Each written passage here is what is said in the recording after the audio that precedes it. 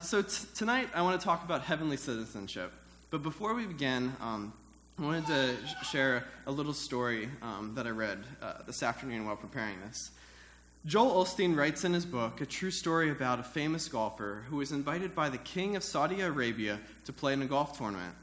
He accepted the invitation, and the king flew his private jet to the United States to pick up the pro. They played golf for several days and enjoyed a good time.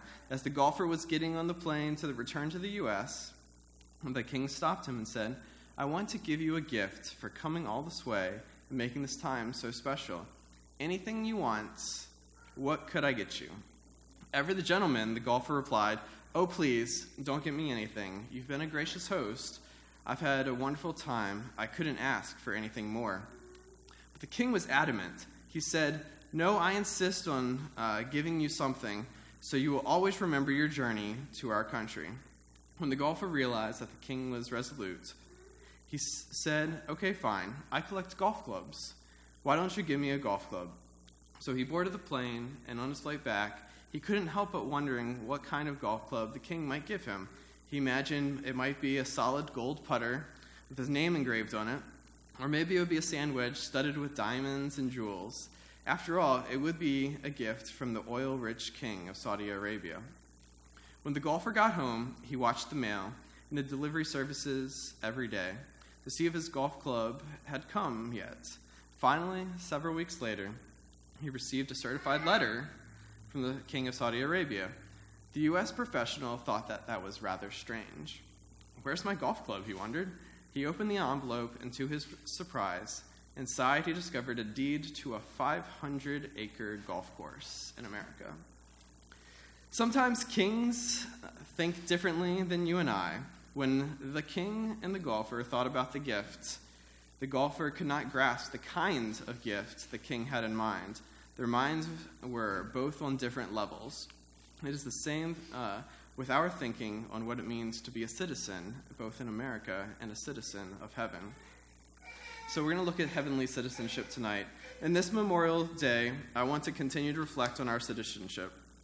This morning, I reflected at the table on how once a year our country sets aside a day of reflection to memorialize those who have gone before us, have sacrificed their lives for our nation, for our citizenship, and for our freedom. We want to acknowledge those and thank you for their continued service. But tonight, I want to continue to look at a different type of citizenship, that citizenship that Christ bought for us. Paul mentioned in his book of Philippians that our citizenship is in heaven. And I'd like to take a look at that heavenly citizenship. And I want to break it down into three different parts. First, I want to look at the benefits of this citizenship to each and every one of us. Second, I want to look at the duties that we have as being citizens of heaven. And finally, look at how do we gain the citizenship. So let's begin by looking at the benefits. So heavenly citizenship, what does it mean? Well, let's start just with the term citizenship. What does it mean to be a citizen or hold citizenship somewhere? From dictionary.com, it says citizenship is the state of being vested with the rights, privileges, and the duties of a citizen. So as citizens of the United States, we hold a lot of rights. Rights to freedom, rights to free speech, to bear arms. We have a judicial system where we're innocent until proven guilty, and the list continues to go on. We know that as a citizen, if we are get in trouble abroad, that our country has our backs.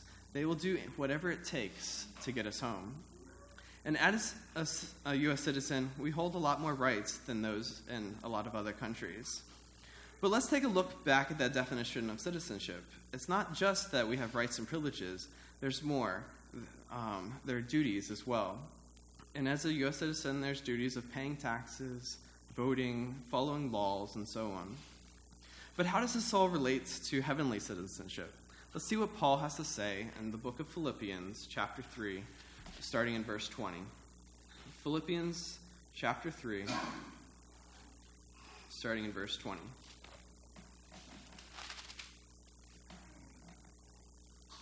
"For our citizenship is in heaven, from which we also eagerly wait for the Savior, the Lord Jesus Christ, who will transform our lowly body that it may be conformed to his glorious body, according to the working by which he is able even to subdue all things to himself. So we see here in Philippians that we hold heavenly citizenship. Some scholars claim that there's only two citizenships, worldly and heavenly. And others say that Christians often hold this dual citizenship of both heavenly citizenship and worldly citizenship. And I kind of lean towards the side of holding that dual citizenship. But Paul is telling us it should be very encouraging. We hold a heavenly citizenship. To the Philippians, here where Paul is writing to them, this would really jump out at them. The word citizenship. That was a very important thing in those times. Roman citizenship by the folks in Philippi would have been a coveted thing. As you might remember, there's many experiences of Paul the Apostles. One of them was when he was in Philippi in Acts 16. After he was being beaten and imprisoned, he was about to be released in the morning hours, but the apostles said, "They have beaten us openly, uncondemned, being Romans." When the magistrates heard that, they feared when they understood that Paul was a Roman. And you see, as a Roman, they had the right to an appeal. As a Roman, he had an exemption from the degrading punishments the Philippians magistrates had given to him. Citizenship in Rome, within the Roman government, that was very, very important. We see another example of this earthly citizenship that in Acts 22, verses 22 to 30.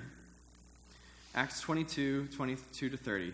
The crowd listened to Paul until he said this. Then they raised their voices and shouted, "Rid the earth of him. He's not fit to live." As they were shouting and throwing off their cloaks and flinging dust into the air, the commander ordered that Paul be taken into the barracks. He directed that he be flogged and interrogated in order to find out why the people were shouting at him like this. As they stretched him out to flog him, Paul said to the centurion standing there, "Is it legal for you to flog a Roman citizen who hasn't even been found guilty?" When the centurion heard this, he went to his commander and reported it. "What are you going to do?" he asked. "This man is a Roman citizen." And the commander went to Paul and asked, "Tell me, are you a Roman citizen?" "Yes, I am," he answered. Then the commander said, "I had to pay a lot of money for my citizenship." But I was born a citizen," Paul replied. Those who were about to interrogate him withdrew immediately. The commander himself was alarmed when he realized that he had put Paul, a Roman citizen, in chain. The commander wanted to find out exactly why Paul was being accused by the Jews, so the next day they released him and ordered the chief priest and all the members of the Sanhedrin to assemble. Then he brought Paul and had him stand before them. So we see even here, being a Roman citizen, just like being a citizen of the United States, held a lot of weight. They had certain rights. So being called a citizen of heaven would have stood out a lot to the people in Philippi. So what are some of these rights and privileges that accompany heavenly citizenship? To be a member of this kingdom of heaven, some of these include that we have God on our side. Think about the same example of our country coming knocking on another country's door, asking for us back to rescue us, ensuring that we have this justice, just as we see from Paul here. God is fighting that same fight. He's fighting for our spiritual freedom. He's helping us fight off Satan each and every day. We have Jesus' sacrifice to cleanse us from all of our sins and wrongdoings. And we also have a home in heaven that is awaiting us.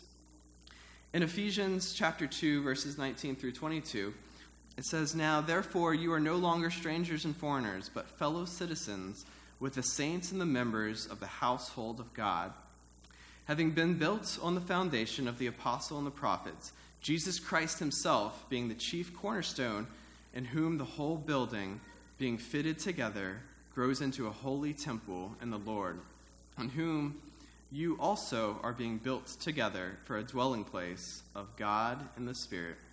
And again in 1 Peter chapter 2, verses 9 and 10, "But you are a chosen people, a royal priesthood, a holy nation, God's special possession, that you may declare the praises of him who called you out of darkness and into his wonderful light. Once you were not a people, but you are now the people of God. Once you have not received mercy, but now you have received mercy. We see in these two passages that as new creatures, after being born again, the Holy Spirit comes and dwells in us. Our bodies become a dwelling place for our Lord. We are a chosen people, one that God is fighting for, one God is working on helping us transform into his own likeness. Our spirits are to dwell with God for all eternity, with many treasures laid out for us in heaven. There's a lot of scriptures talking about the kingdom of heaven and what it means to each and every one of us, and all the many benefits. Those are just a few examples for this evening. So for the duties, these are all very encouraging things to hear about, all the benefits, but there's also some duties that we have. In Hebrews chapter 13, verses 14 through 17, we read, "For here we have no continuing city, but we seek the one to come. Therefore by him let us continually offer the sacrifice of praise to God, that is the fruit of our lips, giving thanks to his name. But do not forget to do good and to share, for with such sacrifices God is well pleased. Obey those who rule over you and be submissive, for they watch out for our souls, as those who must give account.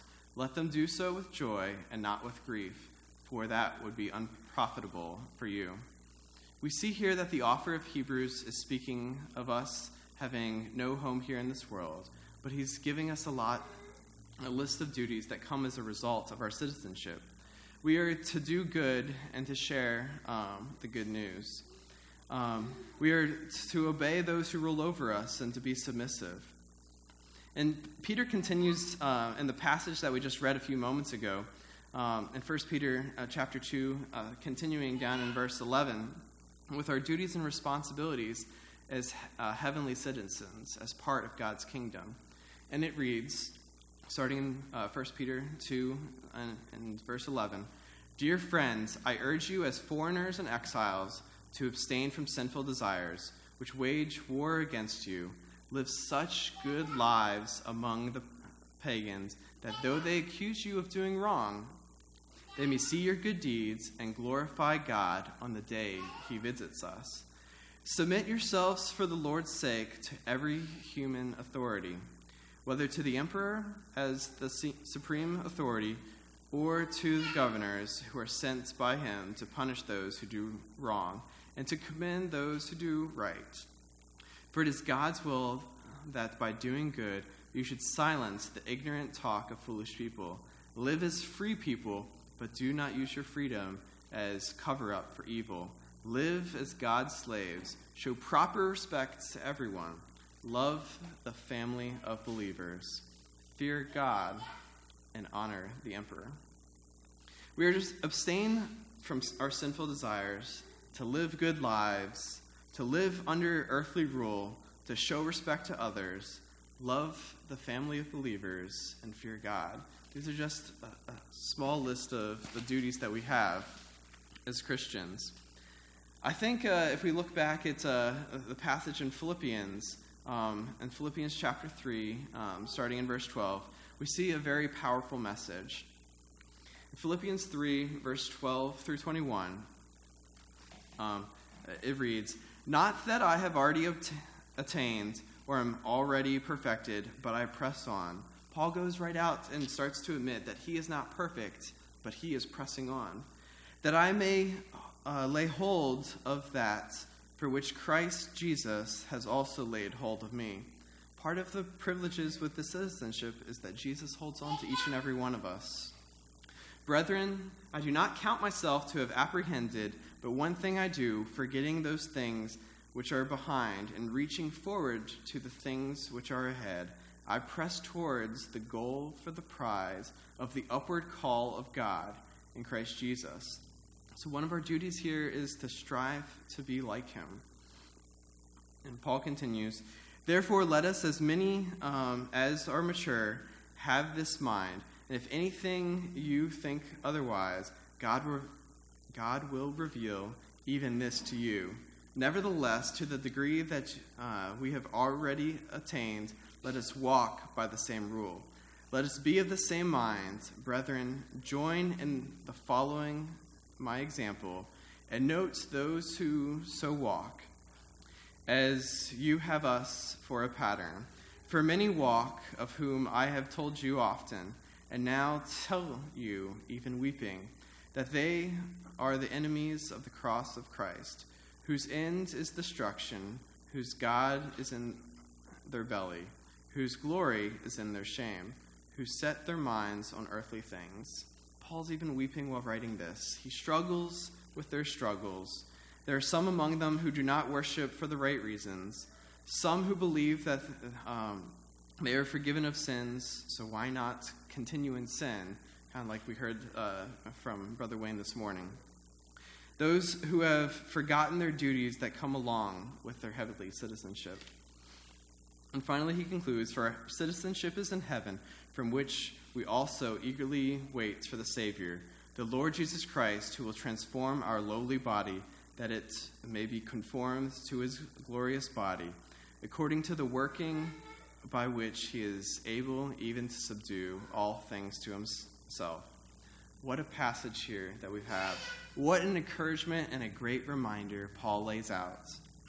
Our duties include lifestyle changes, living lives where we continue to strive to be like Christ, where we also to live lives such that others around us will come to know Christ through our words, through our actions, and through our love.